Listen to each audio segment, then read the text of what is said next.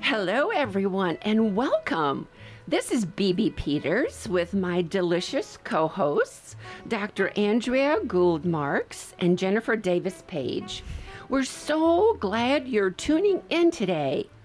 So many of us here in beautiful Tucson and visitors from around the world are very familiar with the magnificent and annual Tucson Gem and Mineral Show.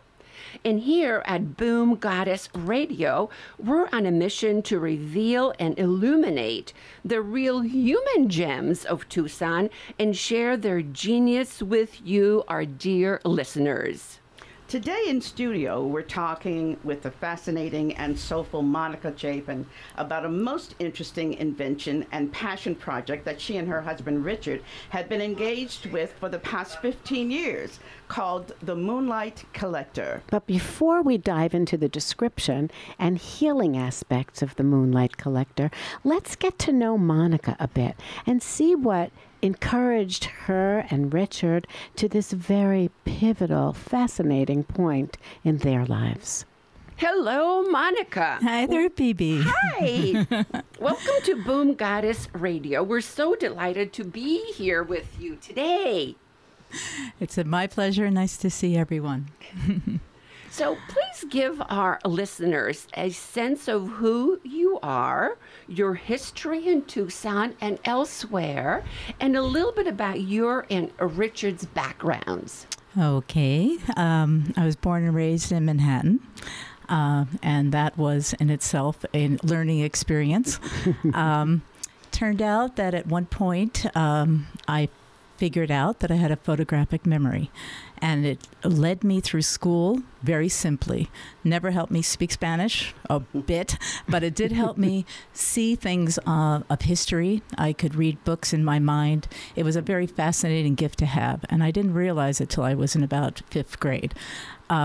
So in that way, I wound up going to an all-girls school, and boy, learning about women, holy moly. Mm-hmm. I had 250 women girls, and we grew into women. That was Hunter? Did you go to Hunter yes. College High School in Manhattan. Yes. A lot of people probably know that school if they've been in Manhattan. And now it's been it has boys. But in my day, it was 250 women for 6 years, and so the same women.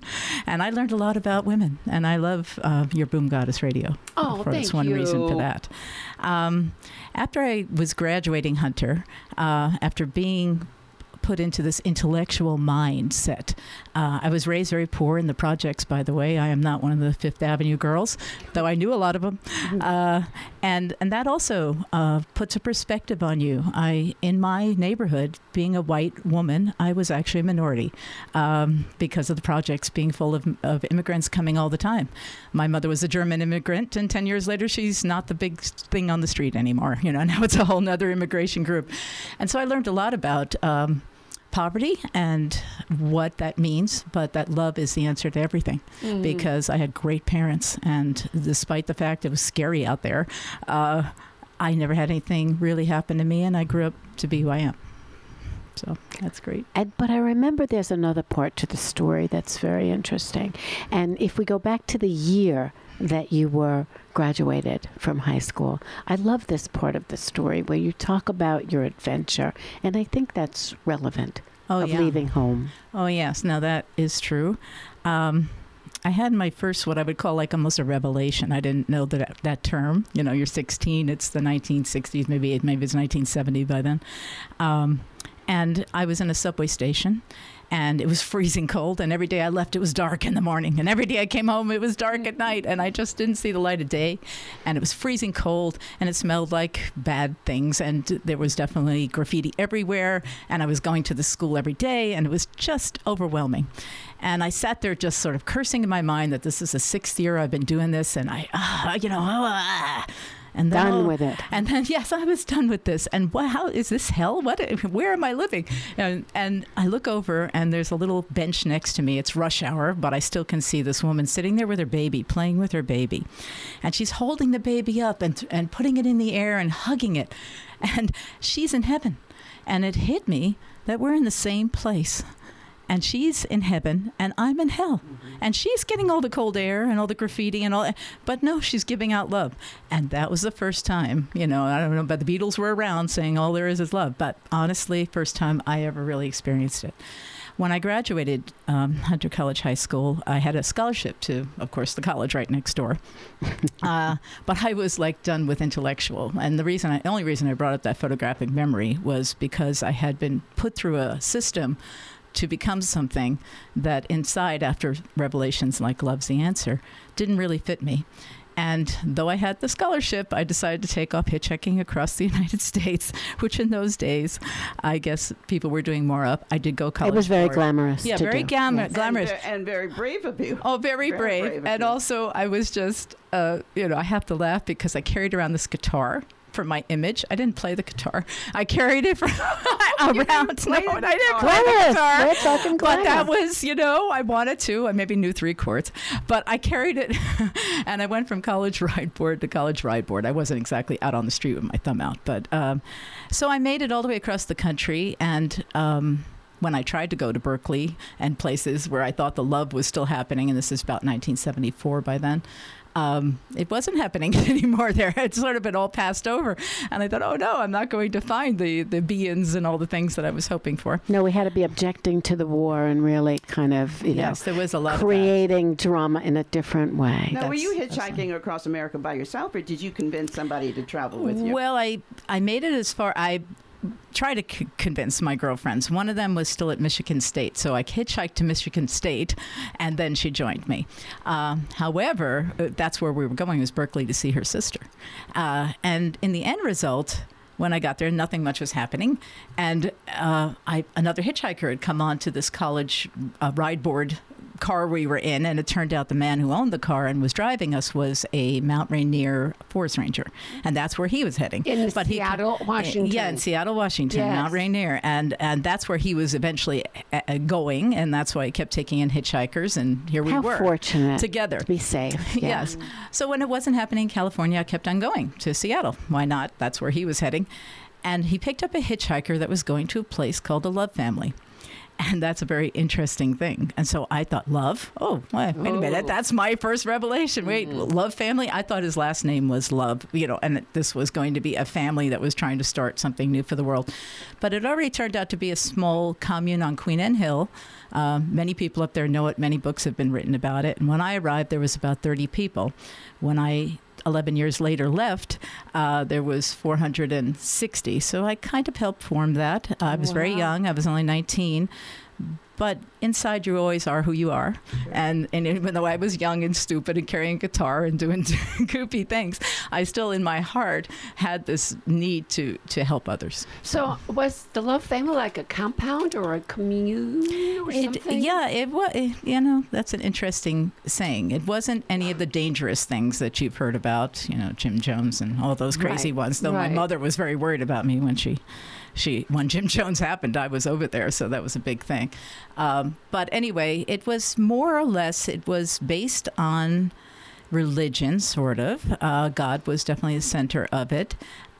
You came in celibate. You gave up all your worldly possessions, which at 19, you didn't have my guitar went out the door to somebody who actually could play it. That's what happened there.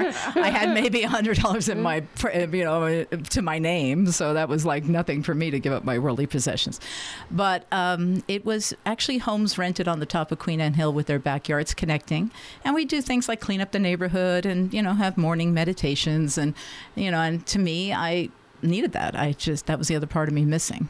And so would you say that was the introduction to spirituality for you? Well, absolutely, because I had never really given up much. Growing up in the projects, I shared a bedroom with my 2 brothers, which was okay, by the way. I didn't have any of the things that sometimes happen. But, I was always in a tight situation. I remember when I was young, I bought a yoga mat and tried to lay it in the floor between the two beds, and it didn't even fit. So I tried to do like a meditation, and I didn't even have enough room to put the yoga mat down. And so, yes, this was me saying, there's another part of me, and I need to figure out what it is. That's why this story is so important, because the roots of your feeling of community and the spirit in your heart and the courage, of course, from your heart. And back in the day, there was less fear and less anxiety engendered. When you think about raising children today, it's a very different kind of thing. Like you said, the kinds of things that happen when a family lives in too close quarters. So, bring us back to the move aftermath. Us into the next stage. We're going on. So I was there for 11 years, and the commune, or whatever you want to call it, did grow very large. We had millionaires join who really gave in money. So we had a place in Alaska. We had fishing ships, places in Hawaii, a big 400-acre organic ranch. I lived out there for a long time. And a city girl going to grow food was my first experience. But I knew I had to learn all this stuff because, I was out of tune. I was really not in tune with what life was really about, in that stage. When it broke up, I was about 30, and I'd always heard about Tucson, and I was coming from a very wet place, Seattle and Arlington and all the places up there. Very, very, very wet. I know it personally. I know, baby, you're from there. And so I just needed to visit some friends down here, and they said, come on down, and they had told me about what became my husband years earlier, but I said, I'm doing this thing, I'm sorry, I'm not coming down to Tucson. But now, as timing and stars align, it was time to come down here. And sure enough, in the first week I met him, and I had 3 children by then. I had been married up in Seattle, and I was divorced already. And a single mom with 3 kids under 10 years old. Starting over at age 30, who had given up everything. I mean, I had really literally given up everything. I came with nothing in my pocket, really, and I was going to start over. That was it, and I know a lot of us face that in life. It is one of the things that is amazing. You're doing the podcast, but we can't wait for the movie. Okay. Yes. Oh, you're so cute. Yeah. So anyway, so I met Richard, and Richard owned the Tanque Verde Swap Meet. He had started it when he was 22, and now he was 31, I guess, or so at that time. And he was a self-made millionaire even at that time. And yet he cared about nothing. He had one sheet on his bed, a little kitten that he had on his shoulder half the time, and roomed with 3 other guys in this house, and had tried to start a pyramid restaurant in the shape of the real pyramid of Egypt, with health food. And you're talking way back in Tucson, very not near the U of A or anything. And so I clicked with him immediately. I thought, oh, this is somebody that really honestly doesn't care about so much the financial, has it in his heart that he wants to do a community thing like the swap meet, and he did it. And I had 3 children, and right away I said to him, you've never really been married or had children. So much as I would probably marry you next week, and I probably would have, we're going to wait a couple of years and see if this is really going to happen. I was pretty reasonable at that point. But I knew right away, recognition is a very interesting thing. It's almost stronger than love to recognize someone. Yes, absolutely. And I recognized him. So we did. We got married. Yeah. And he is an amazing father, quite frankly. And we went on to have one more daughter when I was almost 40, so my daughters are 18 years apart from youngest to oldest. So kind of. But they're all daughters. All daughters, 4 of them. Yeah. Talk about love. Yeah, really, really. So that brings me to the present, I guess. Wow. Well, we are so delighted that you are sharing your life story with us. Thank you for doing that. We cannot wait to get to the next phase and talk about your and Richard's passion, the Moonlight Collector, and let all our listeners know how that came about, how it was created, its power and magic. And so we'll be right back. So we're back with the wonderful and generous Monica Chapin and my two wonderful co-hosts, B.B. Peters and Jennifer Davis Page, and just listening to the story of the origins of Monica, who I affectionately call Monica Moonlight, but looking at the roots of how a person's personality and set of interests form, and then how interesting it is that life presents us with opportunities to recognize, like you recognized the lady sitting on the bench with the baby, and your heart knew that this was an important revelation to you. You didn't think much about it. You just, boom, felt it like a jolt. And the same thing happened when you met Richard. You recognized him as if you'd known him before. So tell us a bit about what happened to you, how the two of you had one child together, but now you're birthing this project. What exactly is the origin of that idea?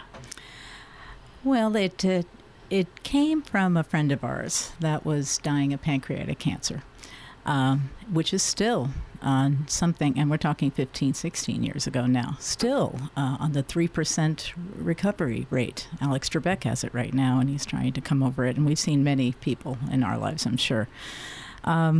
Anyway, she went through a bunch of U of A trials, our friend Connie.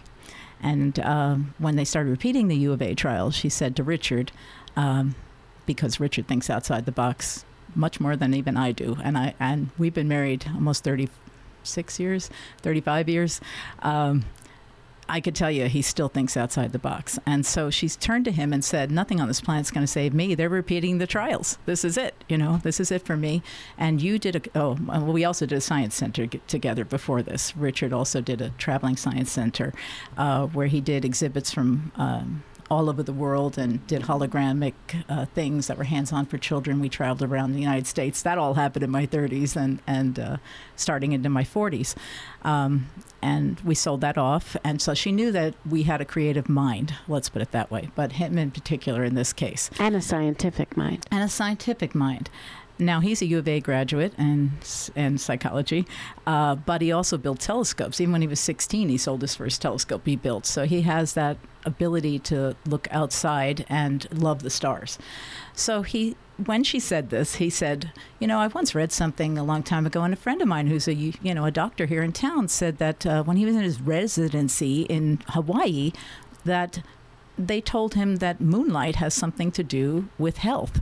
And he said, I'm a doctor, so I don't really go into this kind of stuff. But Richard, you're looking for something, go look that direction. So Richard, is like, okay, I love I built telescopes. I do understand that I love the stars. So he goes down to U of A, and he has to bury himself into the reference section because otherwise it would have been out already. Everybody would have seen it. So it must be somewhere buried, and he's not a U of A student any longer, so he can't take anything out. So every night comes home hundreds of mimeograph sheets of paper. Back in the day. Mimeograph, right. We're going back, before everything that we had. Xerox even. Xerox out, right. I was giving him change in the morning. It was even before credit cards in a mimeograph machine. Right. I mean, we really... fed the machine. Fed the machine, right. And so he starts reading all these different things about moonlight and starlight, and there was a lot written about it. And he comes home one day and he says to me, I think that the healing power is in the frequency of the moon. And I immediately shot back with, we're all getting cancer down here and we're all under the moon. He goes, no. The moon in the last millions of years has moved away. It moves away an inch a year. It's millions of years of it moving away. And it's not a primordial soup like it used to be, where it affected the tides and they would come way up into this, like the way the waves used to be when the Earth was forming. He says no longer anything like that. In fact, pollution is blocking us. And the actual frequency, he said, is something that I would need to concentrate. And I said, okay, what does that mean? Is it like a telescope? He goes, no, a telescope doesn't actually concentrate the light. You look through it and it magnifies how the distance that you go. I've learned a lot, as you could tell. The distance that you can go and see something, but it doesn't actually magnify the light of it. He says, no, I want to magnify the light of it, and that's what's going to help us. That was brilliant. Mm-hmm. That was the brilliant no idea. No pun intended. Right. Yeah. Yeah, brilliant. Yeah, very good. That's cute. Anyhow, what wound up happening was he made one mirror. and it was 8 feet by 4 feet. It was actually one of our exhibits from the Science Museum. It was a big parabolic. It was intended to have you be able to hear across a room with these big parabolic mirrors by whispering into one of them. But he covered it in mirrors. And the first night I came out to try the prototype out, he turned it toward the moon and then reflected that one mirror at me.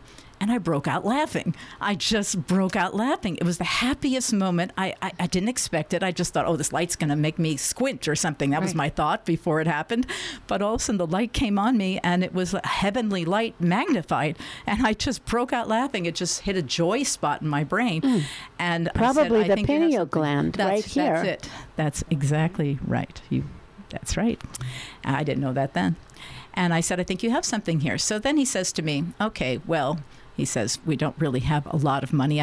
We had to move the swap meet. In the middle of all of craziness of life, the swap meet had to move. It used to be on Tanque Verde if you live in Tucson, and it moved over to Palo Verde because he was a college student. He did not own the land, and they sold the land out from under him, so he had to go. So we really had no money in the bank. And I was like, okay, so what does this mean that you have to build something? and he said, well, it means you're not getting a new car for 10 or 20 years. That's what it's going to mean, Monica. And I said, oh, that's fine. And I'm okay with that. You have the right woman here. I've lived without money. I understand what you're saying. However, what wound up happening was that he decided that if it was going to actually work, he was going to have to build it really, really big. And that's when things started getting kind of crazy. And he'd have to hire the best people because it needed scientific knowledge behind it. So he's hiring the best people from Kitt Peak, U of A Optics, but they all work during the week, and it's only the weekends. Meanwhile, Connie, my poor friend, we're taking her to appointments so her husband can work and all this, but she could not hang on because it took over 1.5 years to build it. And that she's still in my heart and mind, and I am tearing up right now. So sorry, she's still there. But she was the catalyst. Right, she's like the guardian angel of the whole project. Guardian angel of the whole project. That's exactly right. She was a kindergarten teacher, never had her own children, but now she's birthed this whole thing. I mean, to me, she's the inspiration. So he developed this. Yes. So then magnificent, humongous, crazy, big, what huge was the thing. Size? It was 5 stories high, 30 tons. And cost us over $1 million. Now, we didn't have $1 million, so everything in the world, including the swap meet, everything went up on mortgage. And people ask me, how did you live through that? Oh, my God, you're already in your 50s, because we were at that time. And I thought to myself, it's interesting. Money is seen so many different ways, and certainly you need money on this planet. But as human beings, we sometimes forget that it's meant to be used. I mean, it's meant to be used. I had an uncle once who died with $400,000 in the bank because he wouldn't give it to the hospital. He thought it was a waste to give it to the hospital. And I thought to myself, what?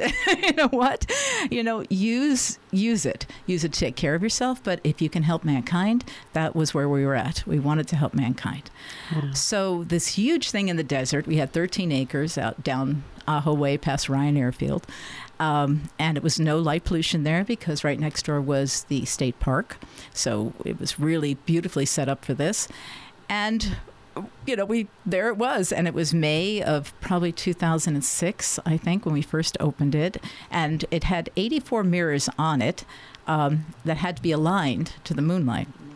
And each mirror was 8 feet by 4 feet, and the whole thing was parabolic, which means it curves in, but it was also parabolic the other direction, and a thing called off-axis, which means that your head will never get in the way of the moon being behind your head, and the light shining to the big mirror and then back on you. So it produced 70 times the light that you put in front of it, which in our case was usually the full moon. And it would form a beam 6 to 8 feet in a nice circle, so two people could stand together and get beamed. Wow. Wow. Closest thing to the heavenly light. Chills I get when you describe that. And I just imagine the possibility of being ensconced by this unit. Beamed. I love that. I think that should be on the business card. Just get beamed. Get beamed. Right. Makes people question. Absolutely. And so when we opened it, to align these mirrors, this is the first time this has ever been built, so everything is new to us. I mean, we're using mathematics from U of A, and we're, trying to figure it all out. But we opened with 23, I think it was mirrors of the 84 completely aligned to the moon. And, the press came out, all that kind of thing happened. And then monsoons came because it was May. So we shut the whole thing down for the summer, and meanwhile we kept aligning mirrors. So the second time we got it opened up that year in September, now it had like 50 mirrors aligned. And the intensity of it was amazing. But moonlight is not just reflected sunlight. If I could talk a little bit about moonlight. Yes, please do. Okay, moonlight is not reflected sunlight, even though if you go to NASA, right on the front page, that's what it says. It actually has a different frequency completely, because sunlight, though the moon has no light of its own, it's not a star like the sun. When the sunlight hits the moon, it refracts off of all of the moon's surface. Now, the moon is a vacuum, does not have an atmosphere. So that light is directly hitting every stone on the moon. The moon stones some of them are crystalline, some of them are full of oxygen, some of them are doing all sorts of things. So when this light hits that and refracts back and reflects back to the Earth, it leaves behind 97% of the bad UV rays that we worry about with sunlight. When we're in the sunlight. We need sunlight, by the way. I'm not putting sunlight down, by the way. I'm very happy sunlight's on this planet. But moonlight is kind of the forgotten light. It's the second largest light in our sky, and for some reason, maybe because it's nighttime, we're all tired, whatever it is, we don't go out in it. So the moonlight, basically, when it comes back and it hits you, it energizes, more than energizes, scientifically, every cell in your body has a receptor for light, whether it'll ever see the light of day. I'm talking your inner cells, every cell. And that's why they warn you now about your tablets and everything and shutting things down, because every light, good or bad, has an effect on your cells. Moonlight is actually in your cells. There is a genetic component to your cells that require you to have moonlight, the same way you're required to have sunlight. It's a kind of a forgotten thing. It controls your circadian rhythm, not the sun. The moon does. And just recently, And the circadian rhythm is a 24-hour rhythm. Yeah, it's a 24-hour cycle of your body. It's the way your cells slough off, but it's also your organs, and it's also your eating and sleeping pattern. So those things all together, you could see Americans right there. Here we are in high-tech world, and everybody thinks they're going to be able to outsmart their bodies. That's what I think Americans think. I really do. I think they think, it doesn't matter if I watch one more show till midnight, I'll still go to sleep. Well, no, you don't. And, I mean, it's like, I don't know. We think we can outsmart our bodies. I don't think we can. I think our bodies are still human, and we're on this planet no matter how much high tech we get. I think we have to pay attention to ourselves and pay attention to the fact we're shooting through the universe right now. Right now we're on a planet shooting through the universe, and you very rarely think of that.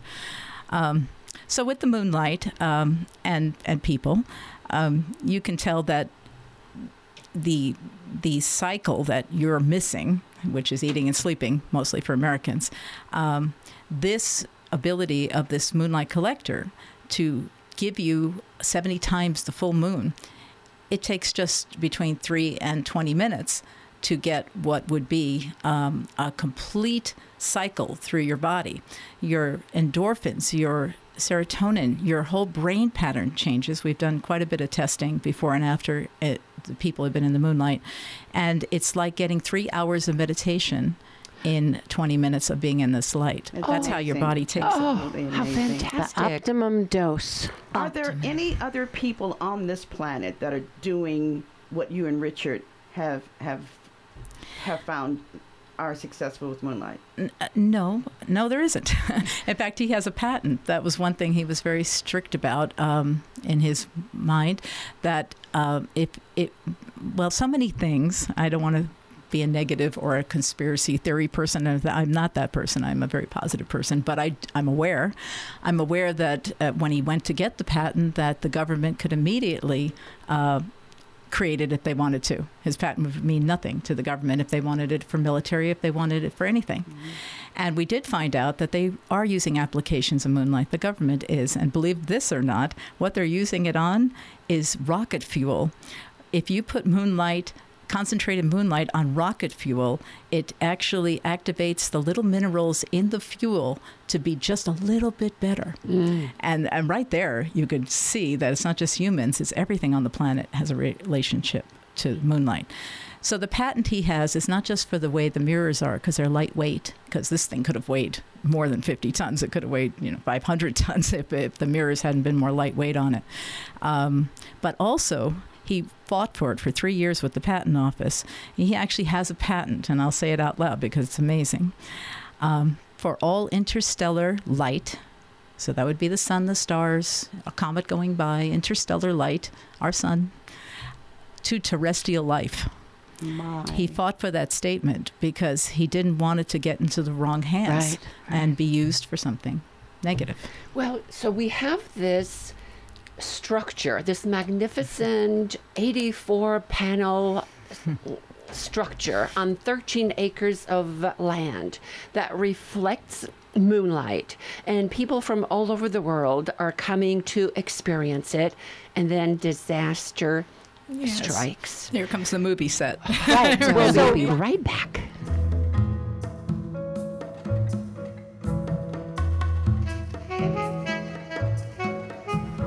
So we're here with the wonderful and mesmerizing and fascinating Monica Chapin, talking about a project of love that she and her husband Richard have developed over the years.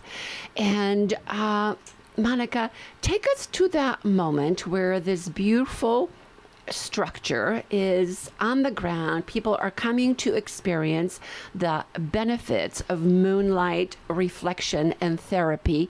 And what happens next? Okay. Yes, there was probably close to 4,000 people came from all over the world to go through it. And it was up for 4.5 years.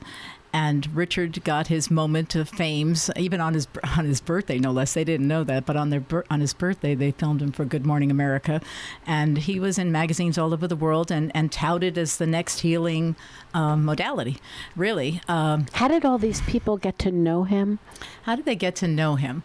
We did at the time have a marketing agency. We did. I don't know if I should give them a plug, but I will. They're still in town, and they are wonderful. And they managed to do that. They managed to get Richard's name out. Good. And it worked. It worked that people would find us. And, we had an office, and people would call in and ask for time. And the first 3 or 4 years, we didn't charge anything for people to come out there, except please write us what happened to you, because honestly, it's almost like Close Encounters of the Third Kind, where he just built that thing, and he didn't know why he was building it until the end of the movie. Well, there's a moonlight collector is a very similar thing. We just were told we had to do this, and it was taking everything out of us, and we just were going to do it, and so we had to hear back. And what did you hear, please? So tell us what did you hear? Did happen to feedback? People? Right. Okay, so what happened to people? Most people immediately felt the sense of peace. They weren't expecting that. They weren't expecting to be able to keep their eyes open in it, which it's not harmful for your vision, which is an amazing thing. And most people had come out there with either a problem. I am not trained in this, but I became on boots on the ground trained in seeing people that were very ill and, had been struck by lightning on a golf course, and now we're in a wheelchair. The most famous story of all was, and I've said it before to the ladies here, was a little girl that was needing a heart transplant, and I became very attached to her. And she had been born with half a heart, and at age, I think it was 1.5, they transplanted her heart, but I didn't realize that hearts don't grow. Transplanted hearts don't really grow. And so she was going to reach puberty very soon, and her heart had not grown to become an adult heart, so they were going to have to give her another transplant. So her parents were divorced, and every month one of them would bring her. And she was young. She was maybe 12, somewhere around there. And I grew very attached to her because you don't see kids out there that late at night. Sometimes we would be there till 3 a.m, So there she was. And finally, I started asking. I tried not to pry, but I did ask why she was coming. And they explained it to me. And then all of a sudden, after 6 months, she just stopped coming. So I thought, okay, it must be time for her surgery, and I'll let it go a couple of months. And, then I'm going to be nosy. Sorry, I'm going to call them, and I'm going to go find out what happened to her because she was so dear to me. And so I called after about 3 months, and they said to me, "Oh, we forgot to tell you. We went in for the last checkup, and they said her heart had grown, and she didn't need a transplant." And I meant to tell you because they called it a miracle, but I think it was the moonlight. And I mean, this is just coming from the father. And that was like, I even had to step back on that one. That was the biggest, most amazing dramatic transformation. Dramatic thing that happened out there. What it did seem to do, if you want the top 5 things that it did, it would be, number 1 would be forms of depression. Number 2 would be skin lesions or things that happened with skin cancers. That and scarring was a really interesting one too. Number 3 would be thyroid.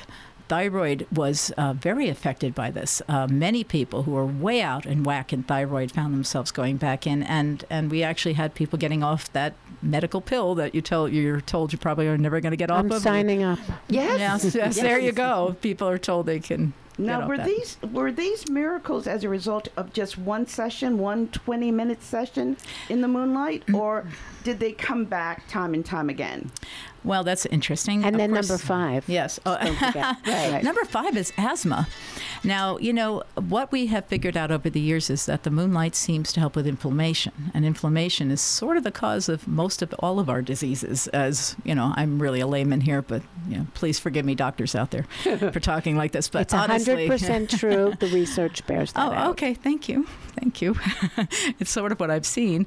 And so that would be almost immediate. And when people went into the big collector, which was the large one, now we have a smaller version, which I could talk about later. But the big one, it was 3 to 5 minutes, and very often one time. The girl with the heart definitely came every month for just 5 minutes. And we're not talking that you have to come every night. No, it's not like that. Your body immediately reacts to it and takes it in, and the cells just start responding. The Nobel Prize just went to 3 scientists last year for the circadian rhythms, and they had the whole thing about moonlight. They studied it for 17 years, and you could look that up online, but they won a prize over it. Stockholm, here we come. Here we come. Yeah. Anyway. I don't know. Oh, right. So that was the timing that we were talking about. Yes, so that's the timing. And so after 4.5 years and thousands of people, it was coming up very soon here, July 19th, big monsoon storm came through Tucson. And we were home. We live about 45 minutes away from there, but we have site managers and people there was an RV out there and, things. And we had a site manager out there. And we get a call from him saying that a microburst had come through the property. Now, we had a huge tent out there, like a big white tent that could hold 70 people in it, because people needed a nice place to sit and wait until it was their turn to go into the light. And that was maybe 50 feet away from the moonlight collector, which, again, I'll repeat, was 30 tons and 5 stories high, and rated to be able to take 110 miles an hour. Winds, right. So, we had the best people build it. This thing was amazing. Anyway, he says to us, in one lightning flash, I saw half of the collector come down, and the next lightning flash, I saw the other half of all the mirrors come off. And then he says, but the tent is still standing. And I said, what? And then he says, it's a microburst. I don't know how else to explain it. And of course, and it was so sad because it was your dreams too, and it was your direction. Insured? No, in fact, no. We tried to insure it. The only people that would insure it was Lloyd's of London. Right, of course. But they wanted, and I I'm going to say this number. It might not have been correct, but it was over $2,000 a day to insure it. Wow. And we were even asking people to pay to be there. Right. So we had to give that idea up pretty quickly Just that it a was going to be question, insured. Not insured. We had our crew go out and take down the mirrors as well as they could. And finally, after about a week, we got up enough nerve to even go look at it because it looked like a modern ancient rune. I mean, it was there on the ground. And Did the glass shatter into infinite pieces? no. The mirrors? No. They were structured not to do that. So, but they all came off. And some of the backs got twisted because they are fiberglass in the back and metal in the back to hold them on to the big frame. The frame was still standing there. Wow. And the hydraulics, which are huge, they're like the mast of a ship, the hydraulics on that thing. But the whole thing was down, and at that point, I really didn't know what to say. I mean, Richard and I just looked at each other, and you try to be a positive person, but I was just as depressed as you could be. I mean, I couldn't believe it. Devastated. So there's no putting this puzzle back together again. There's none of that. None of that. Twisted metal. No putting it back together. It was over for now, for there. And so my friend, Lynn Gardner, I'll give her a little plug. She's a psychic intuitive here in town. She's been my friend for a long time, and she's a wonderful person. And she had already signed us up. She had gone to Egypt 20 times or so, and she had signed us up to go to Egypt right before this whole collector thing had gone down because it was Richard and my 25th anniversary. This is in 2010. And I had done the down payment. We had saved up. We were going, all this, and it was supposed to happen in the fall. And I completely called her up and said, no, I can't do anything. I can't even move out of my bed. Are you kidding? It's not about the money because we still owed the money no matter what happened to this thing. But it wasn't the about loss that. of a dream. The dream is so painful. Oh, Yes. It was a dream. And we thought we had really found something for mankind. I mean, it was on so many levels. I can't even tell you how many levels this went. Anyway, my good friend kept saying to us, no, Egypt will help you. Egypt is an ancient land. Egypt has so many runes. Egypt has still energy in it with runes. You're going to have an experience. Please still come on the trip. And it was a small trip of 10 people, and it was a spiritual trip. And so we went, is really how that goes. Meanwhile, we had our crew still constantly trying to clean up the area. And of course, it probably was on the news that it went down, but, people couldn't go anywhere anymore. They couldn't go out to it. So October comes and we go to Egypt with our group. And Richard and I are still feeling pretty awful, but, hey, it's our 25th anniversary. The first 3 days, we wound up going in the King's Chamber and renewing our vows in the King's Chamber and doing a whole ceremony of kind of forgiveness for the planet and forgiveness what we did to the planet as people and just kind of a forgiveness. It was a very interesting, I'd never been in a forgiveness ceremony, so that was really fascinating. And we infused stones, and then it came time for us to renew our vows. When we were in the Great Pyramid, I don't know how many people have ever been there, but Richard, no one here has been there. No. As soon as Egypt, when they opened the new Cairo Museum, please go back to Egypt, everyone. The people there are lovely. Terrorists are everywhere in the world. Don't be afraid. I want to say that right now, because the people there were amazing. So we're in the Great Pyramid, and the King's Chamber is at the top. It's 44 stories up, by the way. If you're not a good walker, they don't tell you that when you and you have to lean down because it's at an angle. But I do want to remind you that Richard built a pyramid 30 years earlier in Tucson to the specs of the Great Pyramid. So to him, he's not Egyptian, but to him, the Great Pyramid had some meaning that somewhere in his, who knows where. He's not Egyptian, but he's just a genius. He's just Let's a genius. Say it. Let's just there say you go. Right. That's Richard. Call it what it is. That's Richard. Right. So while we're up there, I had written out my vows. I was going to say thank you and for all the years and whatever the kids and all the things that you say. But the moment happened in the Great Pyramid where we looked at each other, and I didn't think he was going to come up with anything because he's somewhat quiet sometimes. And I said mine, and then I looked at him in the eyes, and timelessness happened. We were in space travel. Richard and I had known each other forever, and then he just came out with this eloquent thing of knowing me forever, and then we finally started dropping off the pain that we'd had. It took that moment to drop off the pain of everything we were feeling. We remembered, oh, wait a minute. I mean, I personally don't know if I've had other lifetimes. I know a lot of people feel that, but I know Richard, and I know I'm here this time to help Richard. It's part of who I am and part of why I'm here. And in that moment, I saw it so clearly, that we're spirit, really, and everything on the earth is going to pass away eventually. And so we have to be spirit and love each other again. There you are with the love.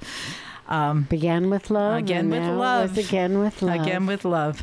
But I think the most dramatic thing that happened in Egypt, I don't know if we have time for it.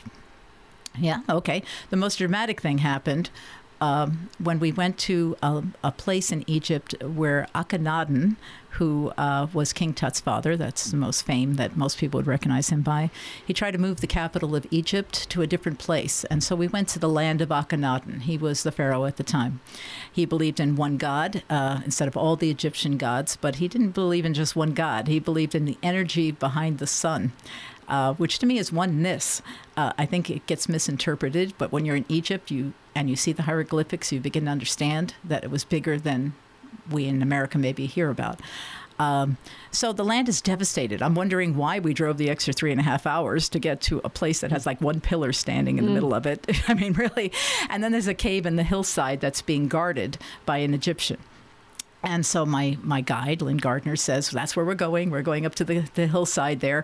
And we get up there, and there's a guard. And in Egypt, it's not like a security guard that you would hire here.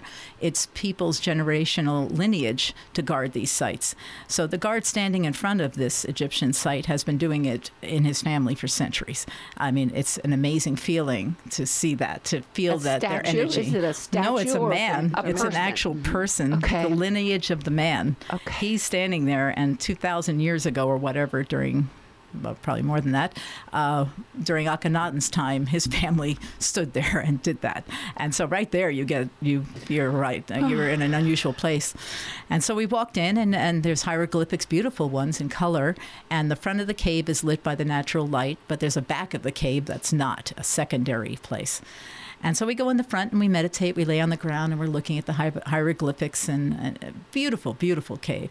And then it's time to go out. So everybody goes out, the 10 people, and I'm the last one out. And the guard, who I just described to you, turns to me and said, Yalabina, which means come back. Yalabina, Monica, he says, come back. I want to show you something. So I took one look at everybody going down the hillside. I'm adventurous. I immediately turned around and went back in the cave with the guard because I just thought, this is an opportunity and I'm going to figure out what's happening here. So we go into the back part of the cave, which is all dark in there. And now I'm with this, I realize, a stranger, and everybody's probably down the hill already, but I'm like, okay, what is he going to show me? So he shows me this spiral staircase that goes into the hillside, and each step on the spiral staircase is probably about 4 feet high. Quite tall. As you're spiraling up, he had to lift me onto each step, and then I'd stand up and start walking, and then he'd lift me to the next step. So I'm going into the hillside. I'm now about 15 steps up before Richard turns around and goes, where's Monica? Right? What happened to her? So he goes back, and he goes back into the cave. Now, Richard's not a big person for caves, but he's looking for me now, and it's a holy site, so he can't start screaming, Monica, where are you? You can't start doing that. So he has to walk into that back area, which was the dark part where the spiral staircase began. But I'm already up into the mountain. You can't see me there. I'm not on floor level. And all of a sudden, and this is a story that I don't often tell, but I know there's viewers out there and people out there, radio listeners, who need to hear stuff like this occasionally. And this does not happen to me every day, may I say. But Richard, who is a kind of a Christian-oriented person, all of a sudden had a time-traveling person come and put his arm around him. Now, this is a spirit, and it filled up Richard completely and began talking to Richard. And what he said to Richard was, "You are my best friend. You have always been my best friend. You are my best friend now. Time is meaningless, and I know what happened to you." Then he begins talking in Egyptian terms. He said, "I know the big light with the lotus blossoms of mirrors," because he was trying to describe, the spirit's trying to describe the big collector to Richard. And then he said something very interesting. He said, with or without you, Richard, this is going to happen. With or without you. But my friend, I hope it's you that brings it. And I hope it's you that lives to do it, because his blood pressure had gone up from this whole event. I mean, Richard physically, who's usually in very good shape at that time, was still recovering. And to say that to Richard.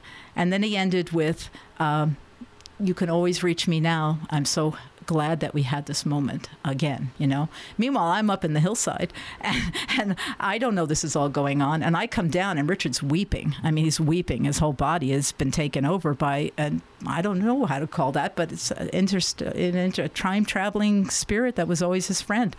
And we come out and he says, Monica, you have to write down every word.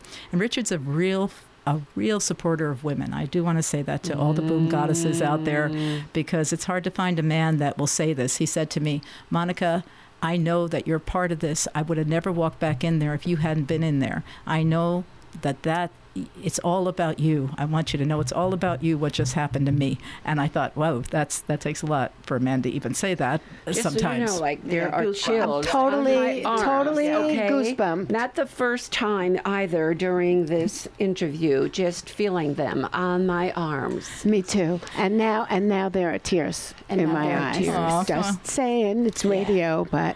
And so we get down to the van, and we have an Egyptian guide with us. And so I never had asked. I said, so what is that in the hillside exactly? Is Akhenaten supposed to be up was that a tomb? What is that? He goes, no, that's the tomb of his high priest. And he said, and of course the body has been removed. The tomb has, the actual sarcophagus has been removed. And then, and so I'm trying to write all this down while Richard's weeping, and I'm writing all this down. And I said, oh, so what was his name? So he goes, our guide says, Mira, like a mirror, like a mirror.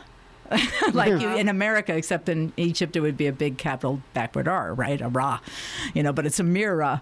And then Richard just started weeping all over again, and that was pretty much. Then we healed after that. Oh man, I think we need to take a short break, just a moment, just or two to catch breathe. Our breath, and maybe take some water and bring ourselves back to our studio, because we are seriously all in Egypt right now. So we'll be right back.